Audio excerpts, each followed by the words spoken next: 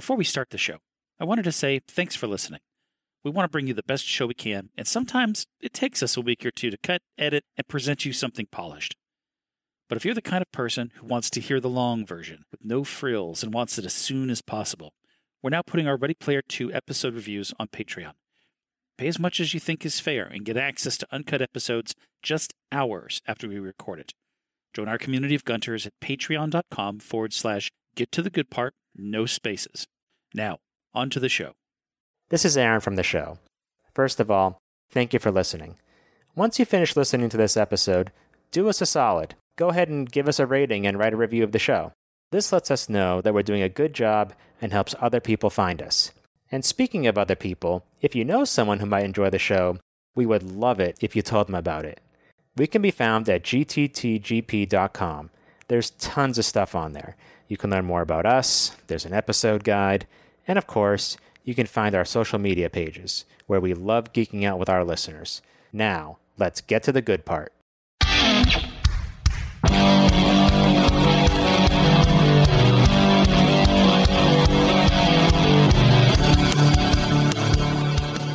Welcome back to Get to the Good Part. This is Chris. And this is Aaron. And we left off with really kind of on a down note, a cliffhanger, if you will, or a life hanger. So, well, because of course, we know if anybody was going to survive that, it was going to be Artemis, right? And I'm sitting here reading that and I'm going, why? Why her? Like I said in the last chapter, like, is she an amateur skydiver on the side that we don't know about? I mean, come on. We don't know. What we do know is that everyone thought she was dead. Everybody, after seeing the explosions on the news, the giant fireball, come on, Z. No one could have lived through that. Z said it perfectly. He said, despite how Samantha Cook was often depicted in movies and cartoons, because why not, she wasn't a superhero. Right. In the real world, she was just a regular person, a geeky Canadian gamer girl from the suburbs of Vancouver. She couldn't outrun giant explosions on foot like Rambo. Wow, it seems like he was underestimating her as much as you did. I'm still saying that it's highly unlikely that if that were a real situation, not in a book, that she would not have survived. Well, before we get to that point, Anorak shows back up to give his most sincere apology. Not even really an apology, just kind of a, hey, sorry that your friend died. Bum deal. But also kind of an I told you so.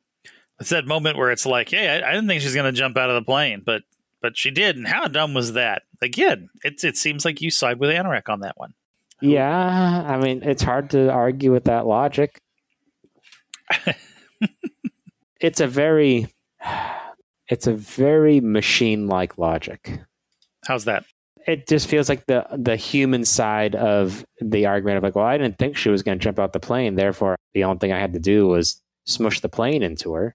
That's not really a very human response. To me, it very much felt like Terminator is going and hunting people type thing. Well, but the Terminator wouldn't apologize for it or wouldn't try to come back and say, I don't actually, the way that it was written was rather well in that it kind of shows that at this point, Anorak's character within the Oasis has a total disconnect and disregard for life.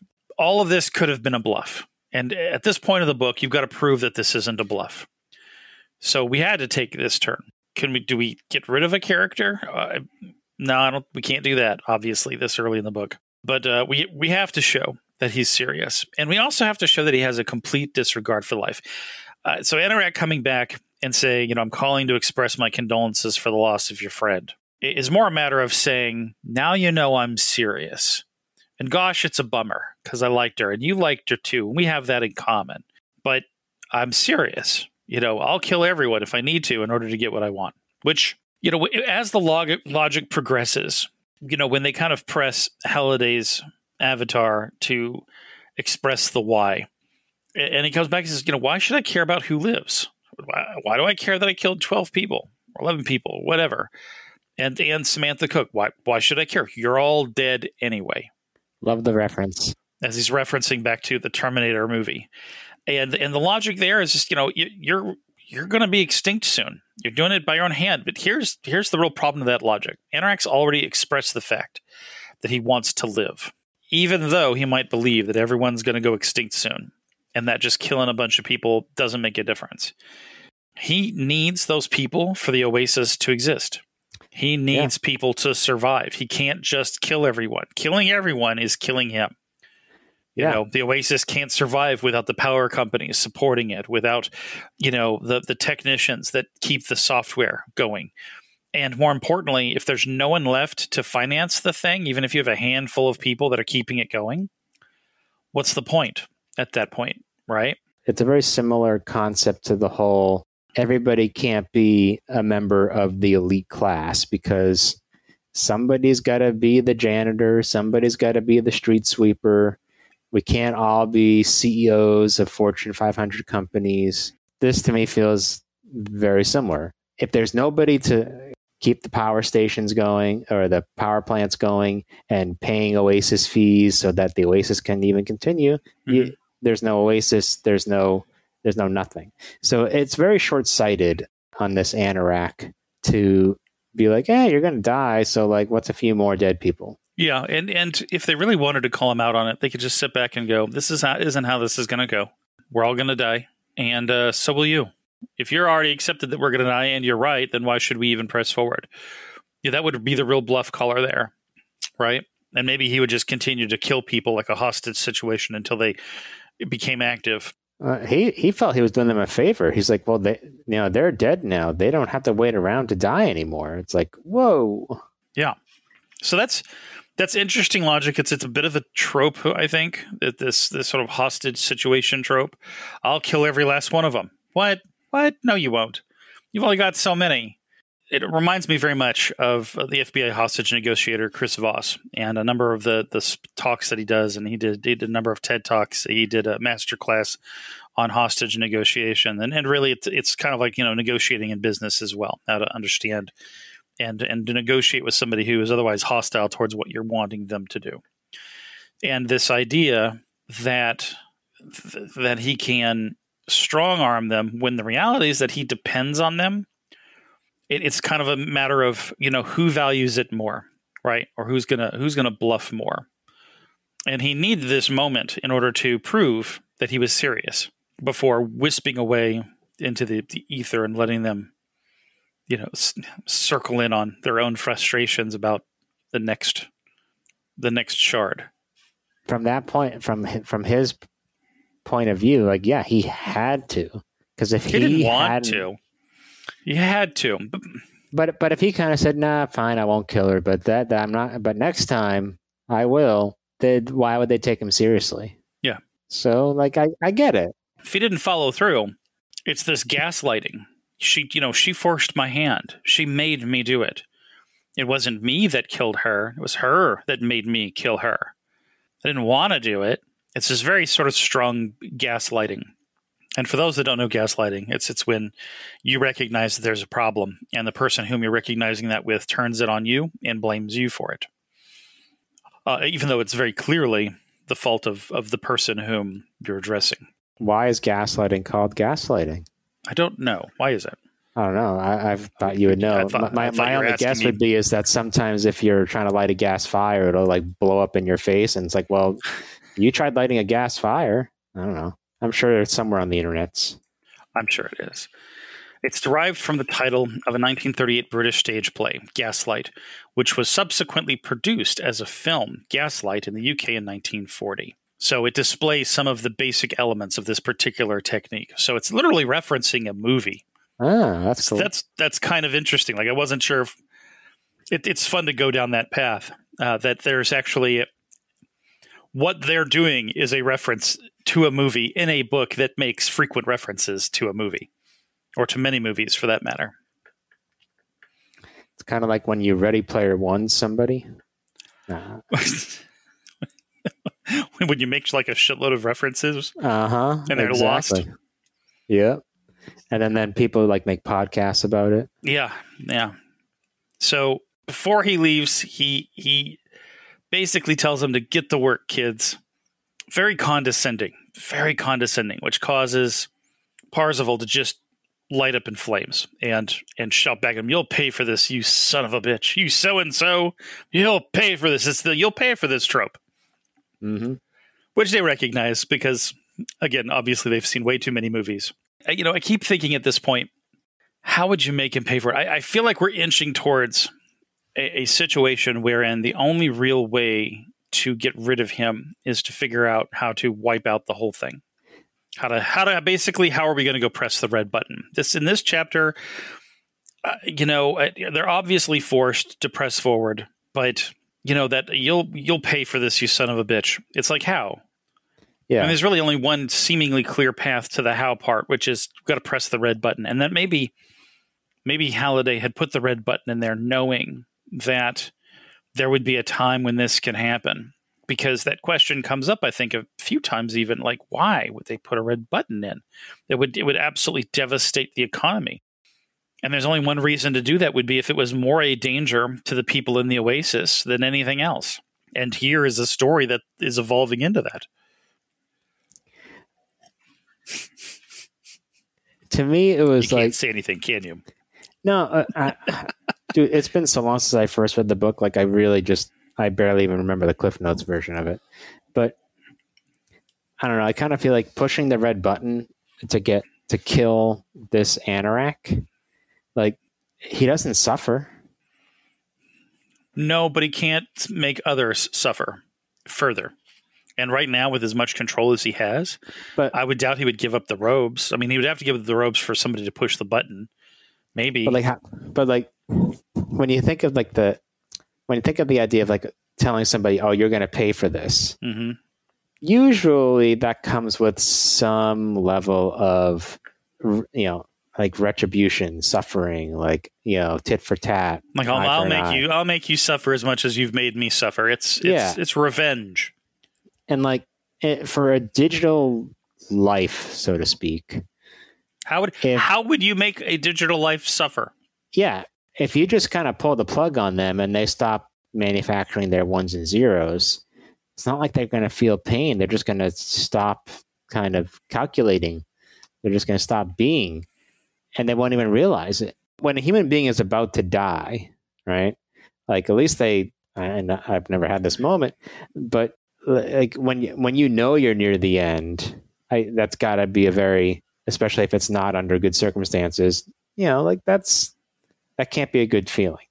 And especially if it's, accompanied by pain or anything like that, like if somebody's slowly torturing you, that's payback. I suppose. How would you enact payback on a digital persona, a digital consciousness? I don't know, because like when they're kind of in an all-powerful situation like this, all you can really do is, short of pulling the plug on them, what can you do? I think you could isolate them in a memory and then put it on a loop. You could do that, or you could do the, like what was referenced in the previous chapter about the TNG episode with Moriarty, and they put him in a simulation so that he thinks that he's existing. But that's not really suffering, though. Unless you're like programming in, and by the way, it's unless there's like the big reveal. It's like, aha, you are just in a ship. You are on a ship in a bottle. Oh yeah, that could be torturous. Is that knowing that they are in that like you put it, a ship in the bottle, or in that little cube, if you will, knowing that they can't get out, knowing that their world is fake, and maybe there being a window to the world that is true. That would be pretty torturous. Because I think here, when I think of it as a matter of, if you have a consciousness, but we're dealing with a realm of programming, how can you handle it from a programming perspective? So for me, looping them over a bad situation over and over again would be insidious. But I do like the idea of sticking them into a small container and then giving them windows to see the realm that they can no longer get into. I like that quite a bit. It sounds like a Twilight Zone episode to me. It does. And just as Parzival flips out, Anorak says, "If that's the spirit, and you better get moving, because time keep on slipping into the future." So in the way that I like to do things, I looked into, okay, it's a pretty good reference there. You got Steve Miller Band, Fly Like an Eagle. So I did what I would always do, and let's look at all the lyrics to this thing and see what we can tie back to the rest of this book, right? I don't know if you did the same thing, but I certainly did. For this, I had not. I kind of figured you would. Of course. I'm that predictable. I was hoping you would. Let me put it that way. So I pulled 2 verses out and had some notes about them. The first one, I'm not actually sure if what I pulled from it actually really makes sense. I might have been reaching a little bit, but the second one, I think, is a little bit more relevant to what I thought it was a pretty good reference to. So let me start with the first one. Okay. I want to fly like an eagle to the sea, fly like an eagle, let my spirit carry me. I want to fly like an eagle till I'm free, oh Lord, through the revolution. I don't know why, but I wrote down that this verse relates to Halliday's kind of quest to have Parzival find the shards and to make the siren whole. And now that I read it again, I'm not quite sure why I had that. I think maybe it's because I want to fly like an eagle till I'm free. He wants to be free or something, and I don't know. Well, it's in reading the lyrics here, fly through the revolution. And you can look at a revolution as being something that's cyclical, right? But I kind of wonder if this is more a matter of a social revolution, right? I want to fly like an eagle till I'm free, fly through the revolution.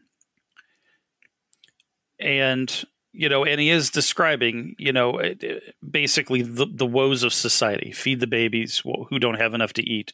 Shoe the children with no shoes on their feet. That's actually the part where I was reading the lyrics, and I'm like, that sounds a lot like Artemis trying to solve world's problems. Right. With her foundation. Right. So it kind of makes me feel like this is one of those things where, somebody wants to escape and fly through this oncoming revolution that's going to come up as a result. And that might be, well chosen, because we are talking about right now the edge of what could potentially be a social revolution around the Oasis, and being trapped within your rig and people dying as a result. And again, it's not going to be everybody dies at the same time. People who would come on earlier are going to die sooner. Simple as that, right? So there is a good chance that, as we progress on and get closer to the end, people are already going to start falling off. So this idea that there's going to be a revolution, and that, let's say, Anorak basically wants to soar through this. He's maybe welcoming this revolution, and he sees his freedom through the oncoming revolution that's going to result from this whole situation. I don't know. It might be a bit of a stretch, but at the very least, kind of like how the song touches on the fact that there are a lot of quote unquote social issues, both outside of the Oasis and, within the Oasis as well. And that Anorak's basically just kind of sitting on top of it without really a care, because he knows that they're all going to die. He knows the revolution is coming. He knows people are suffering and that people are going to fall out. So whether or not they die based on his desires being met, it doesn't matter. He doesn't care about everyone else. He just wants to fly through the inevitable. And I imagine he wants to do it with Kira. It seems so. Yeah. Anyways, that's just kind of my take on that particular song being injected here, because it doesn't exactly call out the fact that this what this reference is to. So it's cool to kind of dive into that. Yeah, that's what we do here. So after the fact, after Anorak takes off, we go back to the news, and we go back to wondering how anyone could survive this explosion, let alone jumping from a plane in an emergency parachute. But sure enough, familiar voice pops in, says you have to hit the ground running, and Samantha comes through like Forrest Gump, and then keep on running, and then hit the deck, and suffer second and third degree burns, and potentially a couple stitches. Yeah, but guys, I'm okay. That's all. I'm okay. Yeah, everything's okay. Everything's okay. So no broken bones, nothing. So a little bit of relief here. Everybody's happy. Everyone's hugging. Parzival's like, boy, I wish I could say I'm sorry for everything. It basically, for a moment, everything is good. But sure enough, she drills them down to the fact that they need to get moving and figure out the next shard. We got to press this shit forward. It's a pretty good strategy at this point. Like, time's a wasting. Mm-hmm. One might say time keeps on slipping. Yeah. It was in her kind of nudging along where she referred to Halliday / Anorak as the Halliday 9000. Right, which is a 2001 reference. Yeah, and I really like that because I'm thinking about Ernest Cline writing this, and it pops into his head to use Halliday 9000, which is just absolutely perfect. Like, he probably didn't plan that when he created the name Halliday. Mm. And it was just absolute, like, that's just like, stars aligning, perfect reference. And the reference here is to, what is it, HAL 9000 from 2001? HAL 9000, yeah. And I think what this communicates just in this little joke, this little jab, is that there is a distrust in this artificial intelligence that it could be monitoring them, much as HAL did. So in the movie 2001 Space Odyssey, they have to discuss about what it is that they're going to do. And they know that it's what they're going to do isn't going to be kosher with the artificial intelligence on the spaceship. So they go into one of the emergency pods to talk about what they're going to do because they know that HAL 9000 is listening. What they didn't realize is that HAL 9000 can read lips.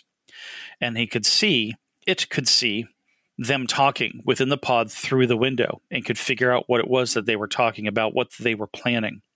So there's this distrust that the AI in the machine can listen in on everything it is that they're talking about, what they're doing. And you should assume that. And you should assume that at this point. That even if he isn't nearby, maybe he has the ability to eavesdrop at a distance because they really don't know what his capabilities are. Even though the robes are limited to a certain extent. As software, I don't know what he's capable of. So just in that quick reference, what we're really saying here is that there's a distrust in the AI potentially being everywhere, if you will. Well, and also just an AI that started out pretty friendly. Right. And then basically kind of evil and tries to kill everybody. Yeah, and if I remember correctly, they're discussing turning off HAL 9000. Yep. So they're trying to figure out. Button.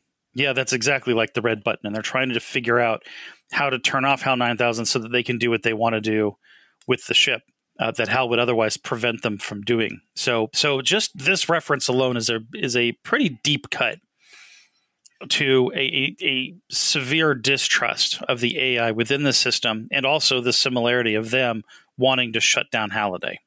I thought it was great. I loved it. So we have this moment where Z looks at Artie and forces himself to not look away. And she says, hurry up, I'll rejoin you as soon as I can. And then she vanishes without waiting for a reply. And then, boom, they immediately go into problem-solving mode. And this, again, is part of the book that I loved from the first one, right? Was this troubleshooting where you get to go through the process of them unlocking this secret or decoding or deciphering this secret. And I like this because this is where my head's at in the moment. This allows me to start to brain crunch along with them. And what you have to do is you can't just have them snap their finger and go, I know the answer. You have to go down the wrong path in this kind of moment within the story. You have to come up, and say that that's not right. And chances are anybody that's familiar with the references that they start pulling out here, you probably back up and go, you're right, that's not right. That's not accurate. We've got to pull back and do something different. You're not just reading it.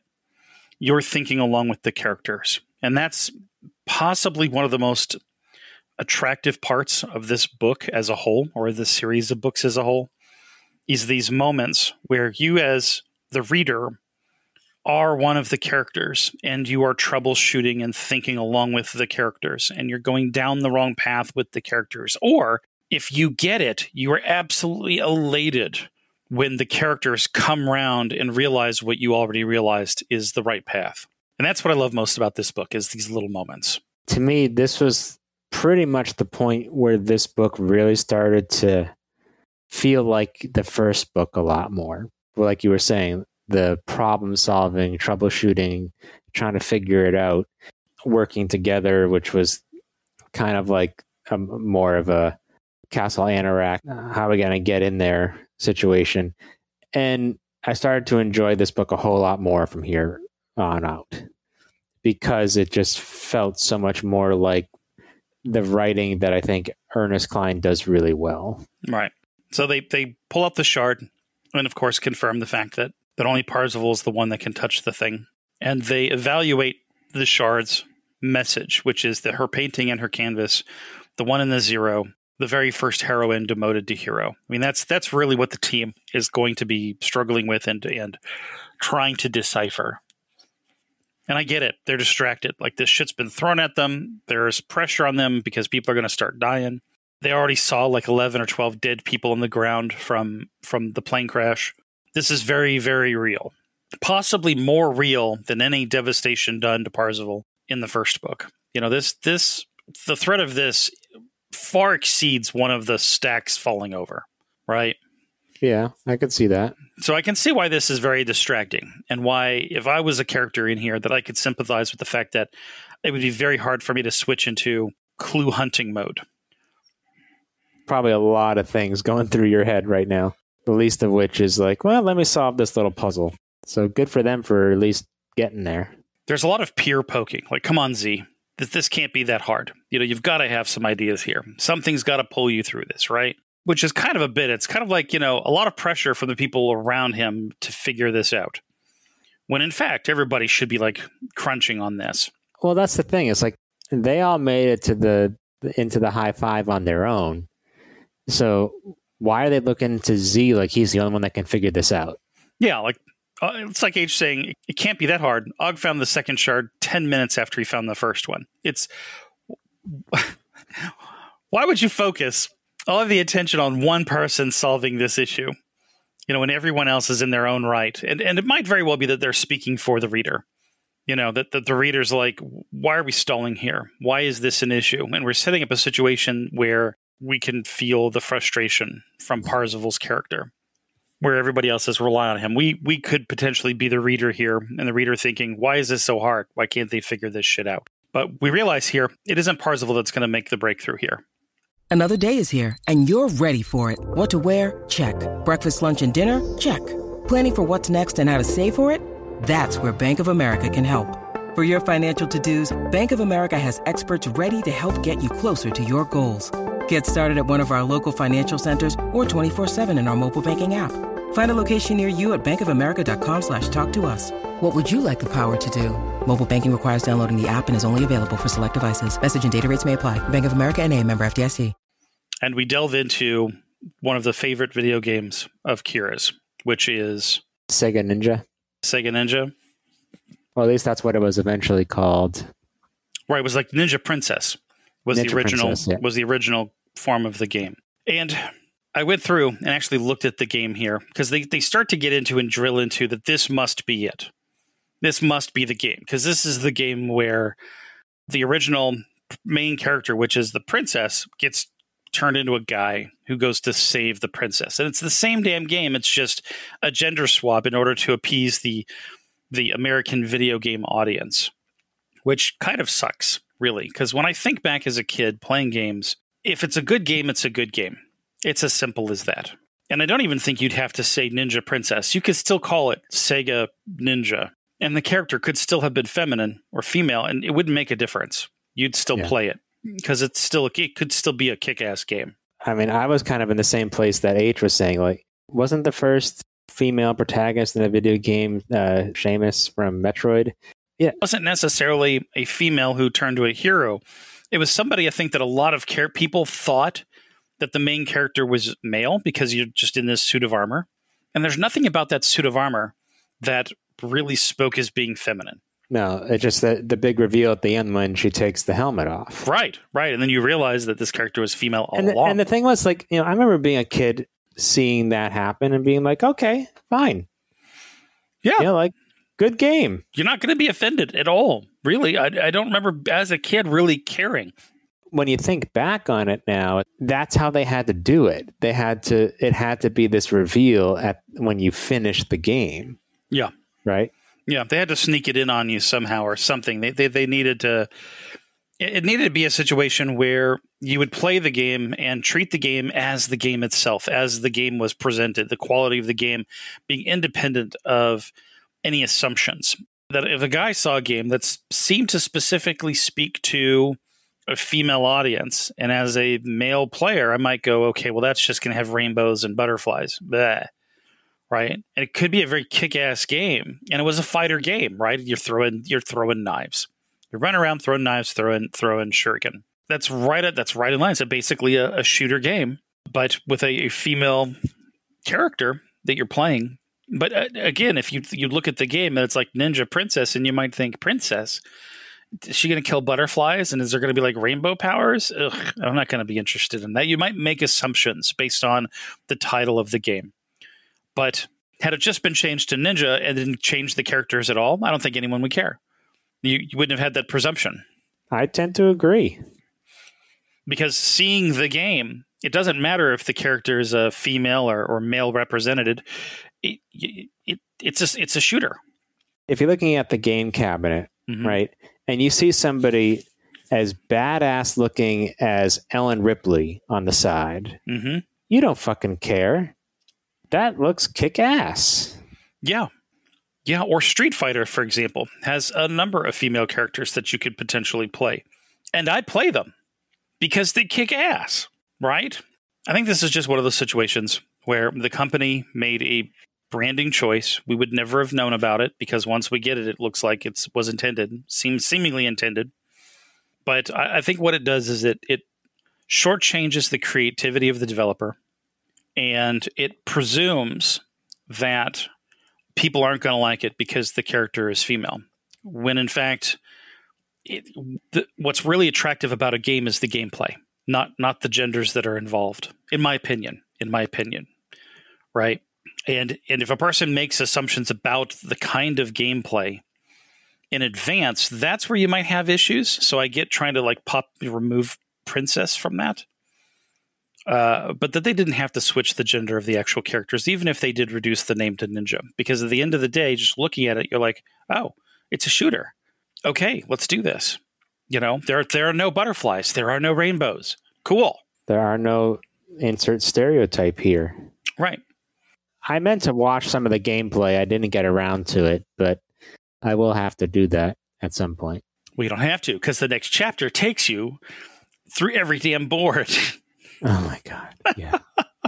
Won't get into that just yet. But they do end up determining that is the game that they need to zero in on, to hone in on. I mean, I think I fell into the same trap that they did, but then, of course, I was never going to figure out what the actual meaning of the riddle was. But, you know, I assumed, just like they did, that her paint and her canvas, the 1 and the 0, I mean, I assumed that was a reference to Kira. I totally thought this was a reference. I thought it was going to be a piece of art that she had first done, and I don't know where it was.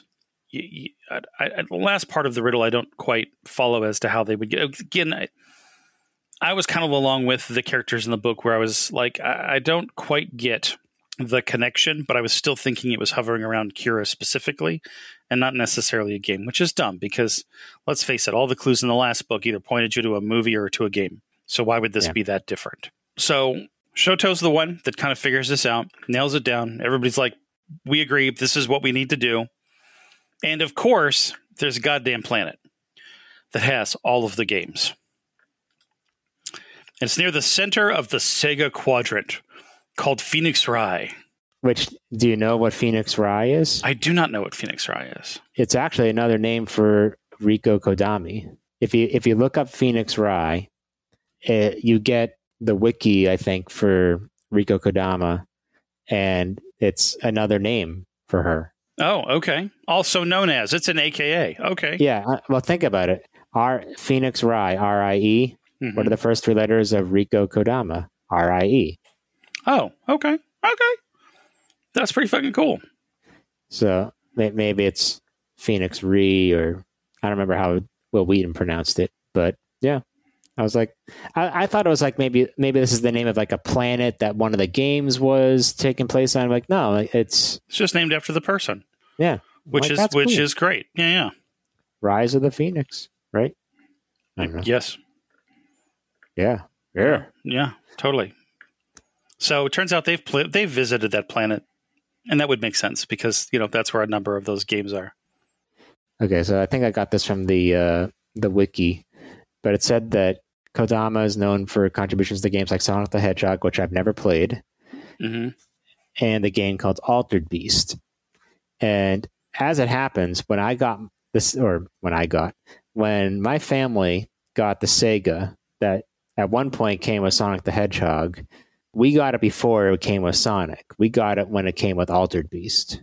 So I've actually played Altered Beast and actually beat it. It's a very, very simple game. Mm-hmm. It's like, I think it's like 5 stages. You're kind of like this kind of buff hero guy who like keeps getting these power-ups and then turns into like a werewolf or a werebear and, different kind of were animals until the last stage. And then very simple. I thought I was like, oh, look, I can beat this game. I'm hot shit. Like super. I can beat a game. It might be the only game I've ever actually like really beaten without help or codes or anything. It's so simple. Yeah. I've played some of these games. I think I've played Altered Beast because that rings a bell. Sonic the Hedgehog I've played a little bit. I had never played Ninja. Me neither. When I imagined the game, I actually imagined something like a side scroller. That's what I pictured. I imagined something like Commando. And when they started describing the boulders and rocks coming down, I was having a hard time imagining that on the side scroller. But when I saw this game in action, I was like, oh, okay, I get it. It's interesting, though. Like, I thought it was going to be a lot like, I thought it was going to be a side scroller. And then like, well, how else could you do this? And it could be going up the screen with the boulders coming down. This was going up at a diagonal. Mm-hmm, mm-hmm. I imagine that had to be very hard to kind of know how to avoid those because like depth perception is. Well, it's hard to tell how it's going to land, or and there's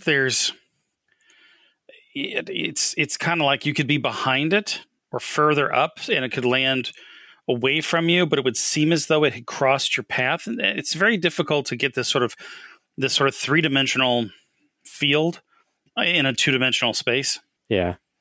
Anyways, yeah. It was probably groundbreaking or near it at the time, but I'm looking at it now and I'm like, it's all right. Well, but pick up.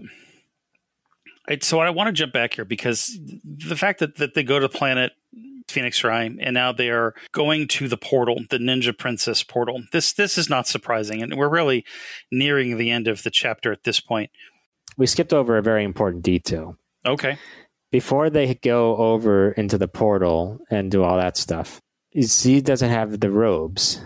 So he says to Faisal, hey, you know those rings you gave to everybody else that basically gave them like super admin powers? Mm-hmm. I need mine. And this is what I wanted to jump back to, was that we have this moment wherein Z is struggling with his pride. And the way that that's shown is that he has to kind of ask for that ring that he turned down before because he had the robes, right? And that's kind of a moment for him. But what is mentioned within, but not really expressed externally, is the fact that he got the first shard from the Low Five. And he didn't want to mention that he paid $1 billion to somebody else to find the shard, and that that would be his last resort. So we have this moment where his pride is going to kick him in the ass, where he could have just immediately said, look, guys, it's been a while. I'm a little out of practice. I'm not as gun-tree as I used to be. I paid a team to find the first shard for me, and they're really good. A person. Or just a person, sure. But that they're really good. And we need to bring them on board to help us out. The more people, the better, because they found the first one. And that was evidently a difficult find. Like there were a lot of pieces at play there. So you'd want to bring on who you could. But he specifies here that would be the last thing he'd do. And I can see this biting him in the ass real soon. I can imagine it. Because they're going to get to a place where everyone's going to draw a blank, and he's going to be like, we got to bring in these people. And they're going to be like, how do you know these people? Why should we trust these people? And he's going to have to tell them, I might have paid them to get the first shard. There's going to be a moment of disappointment that he is going to have to face. And to push that off is going to be a detriment. It's going to lose trust when he has to be honest with them. You know, he's going to have a moment where he's going to have to be honest with everyone. And it'd be better to be honest up front than to wait and to get to a place where time is clicking by. And they've wasted a shitload of time and they're all stumped, and they could have brought in the B team. So I feel like there's just a couple hints of Parzival pride that's going to bite him in the ass in the near future. We will see. Oh, that's say anything. That's your input here, as we will see. Not a I agree with that in this chapter because I can't talk ahead. Yeah, at this point, like there's so many details that I just don't remember that I'm just going to play along. You're like playing dumb. I'm going to pretend like I know, but I can't tell you, which is just a guise for I don't fucking remember. So we have this moment where I think Z is facing a moment of pride, a moment of identifying pride issues. So, and I feel like this was written in as a moment that a future indicator that he is going to have to face this, and that he is going to have to tell the team how he came across the first shard, and he's going to have to tell them why. But we're not there yet. I think this is just a foreshadowing of the fact that, you know, he's thinking in his head, well, this is how I got it, but I'm not going to tell them that, and I'm going to try to avoid having to bring them in. And yet at the same time, I wonder if they're all in and if they're all in danger with them. Because imagine also this. Imagine that somebody comes to you and you know all of this shit. Like you've got great ideas as to, you know, where the next key is and all this kind of thing. And then they come to you and say, oh, by the way, we only have 8 hours left to live. No pressure. When they should have brought their asses in sooner. I mean, imagine that. Imagine somebody comes to you, you know you can't log out. There's something you needed to do. You can't log out. You can't leave the Oasis. And then the owner of the Oasis comes humbly and says, yeah, I think I'm going to need your help because if you don't help us, we're all going to die and we can't figure it out. Oh, and by the way, 8 hours left. Sorry, we've burned through so much time. Under pressure.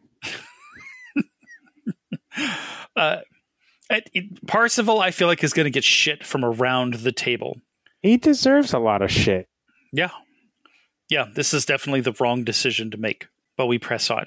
The once mighty hero has fallen. So Parzival pulls the shard out of his inventory because it's ringing in his ears now that they are at the gate. I hate tinnitus. And it changes before his eyes. And it says, Niniku and Zaemon aren't alone on her roster. Once you reclaim her castle, you must face her imposter. And this is a new message that's being presented because they're so close to the gate. That sort of indication that you're in the right place. You need to press forward. I'll tell you, it's really good that Shota was around, huh? It helps. But towards the end here, before they pop through the gate, they all decide to get decked out in their original Gunter garb, which is kind of cool, right? I mean, it's, you know, they're bringing the band back together. They're pulling the suits out. They're getting the instruments dusted off. You know, and, you know, they throw up the mirror, look at those handsome devils, shoot the fucking mirror. Now they're going to go through. And it's really that kind of, you know, the three amigos back together again. Well, four amigos, technically. It felt like that scene was written for the movie. You get that feeling of finally they're back together again. Like it's this moment where they are now on the quest.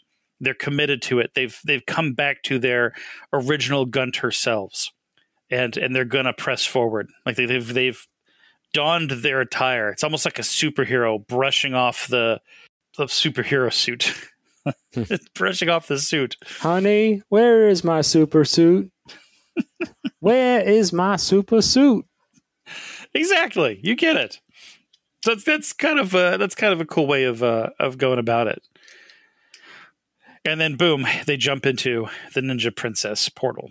End scene. So we kind of hit this. This was a pretty good chapter. Yeah. First off, it relieves us in the fact that, you know, a main character didn't die, that she's, you know, going to be with us. They jump into the problem solving. They've solidified their hate against their enemy, which, ironically enough, is Halliday. And now we've come back into them being their full Gunter selves. So it really feels like all the way into chapter 11 that we have solidified ourselves back into the roles that we loved from the first book. It only took 11 chapters to get there. And some of those chapters were very long feeling. Somewhat painful. Yeah. This is what we were wanting to get to. And I get it. You needed those 10 chapters in order to get you to this place, in order to sort of rationalize the situation that they're in and to sort of set up the history, the context.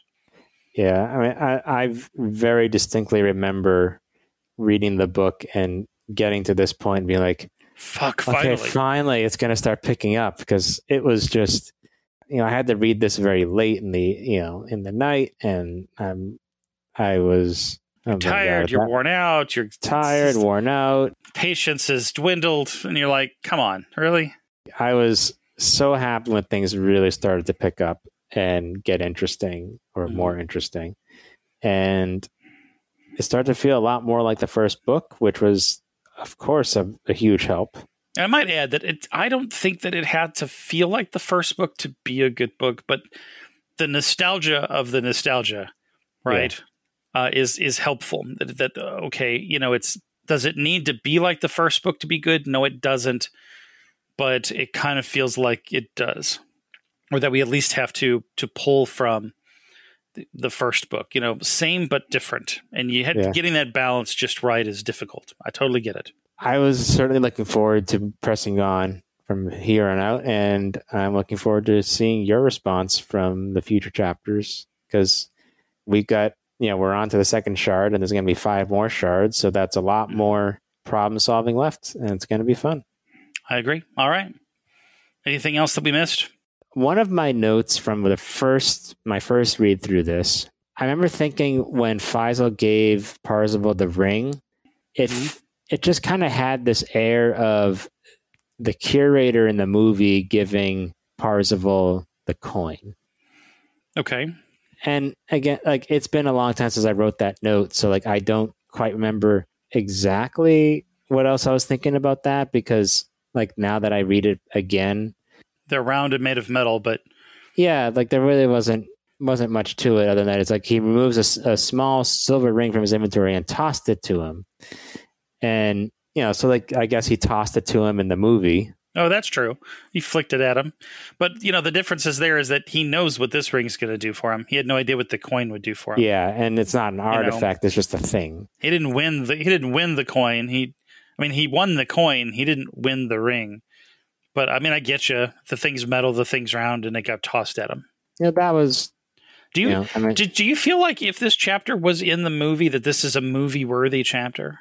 I think this chapter of anything that we've read could be in the movie and very true to the chapter, right? Explosion, Samantha burns and scrapes, anger, donning the old suits, the super suits. Yeah, I could see this being played out in a movie format pretty easily.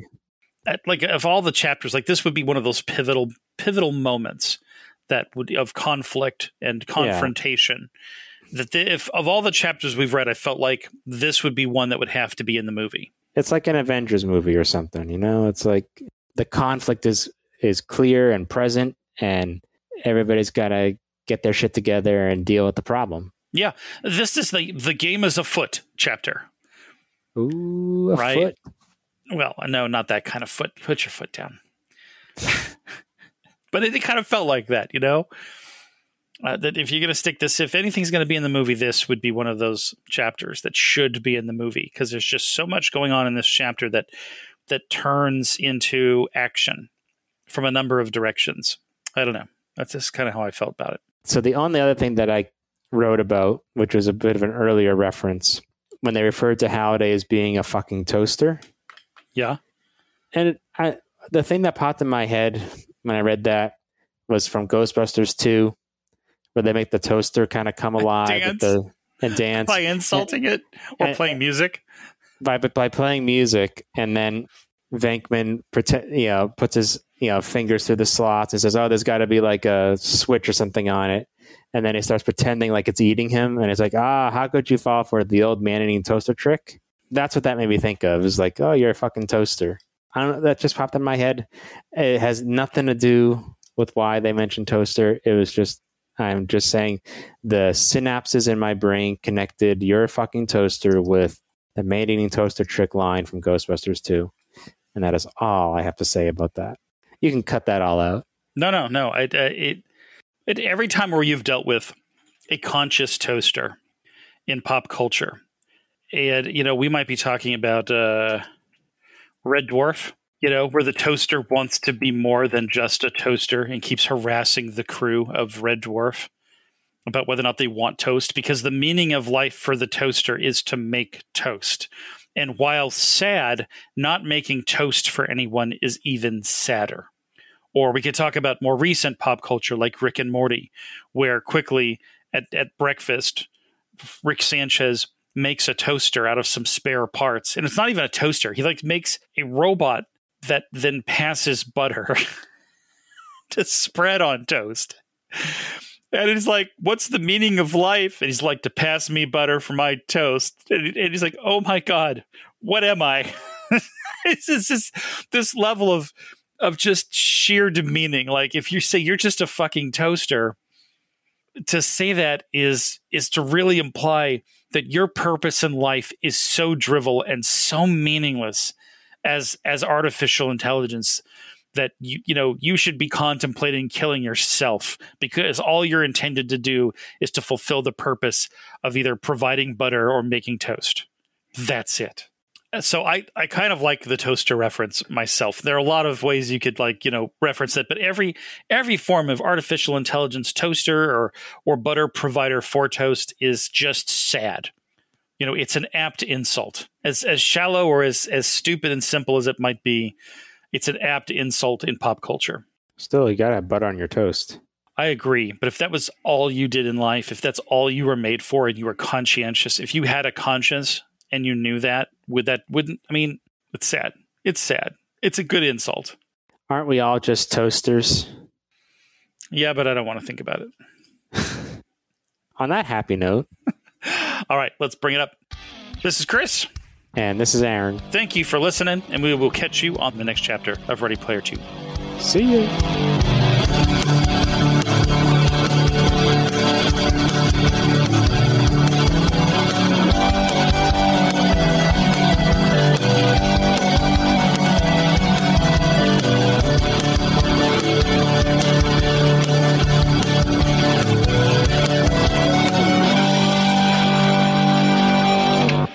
Left off with really kind of on a down note, a cliffhanger, if you will, or a life hanger.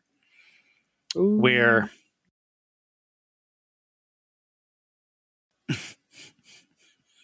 I'm trying to remember her name. Artemis. I'm going, it's Shoto and Parzival and H and Olivia. Who the fuck else is C? Do you see? After the last episode, I'd already bought into the fact that she's probably dead.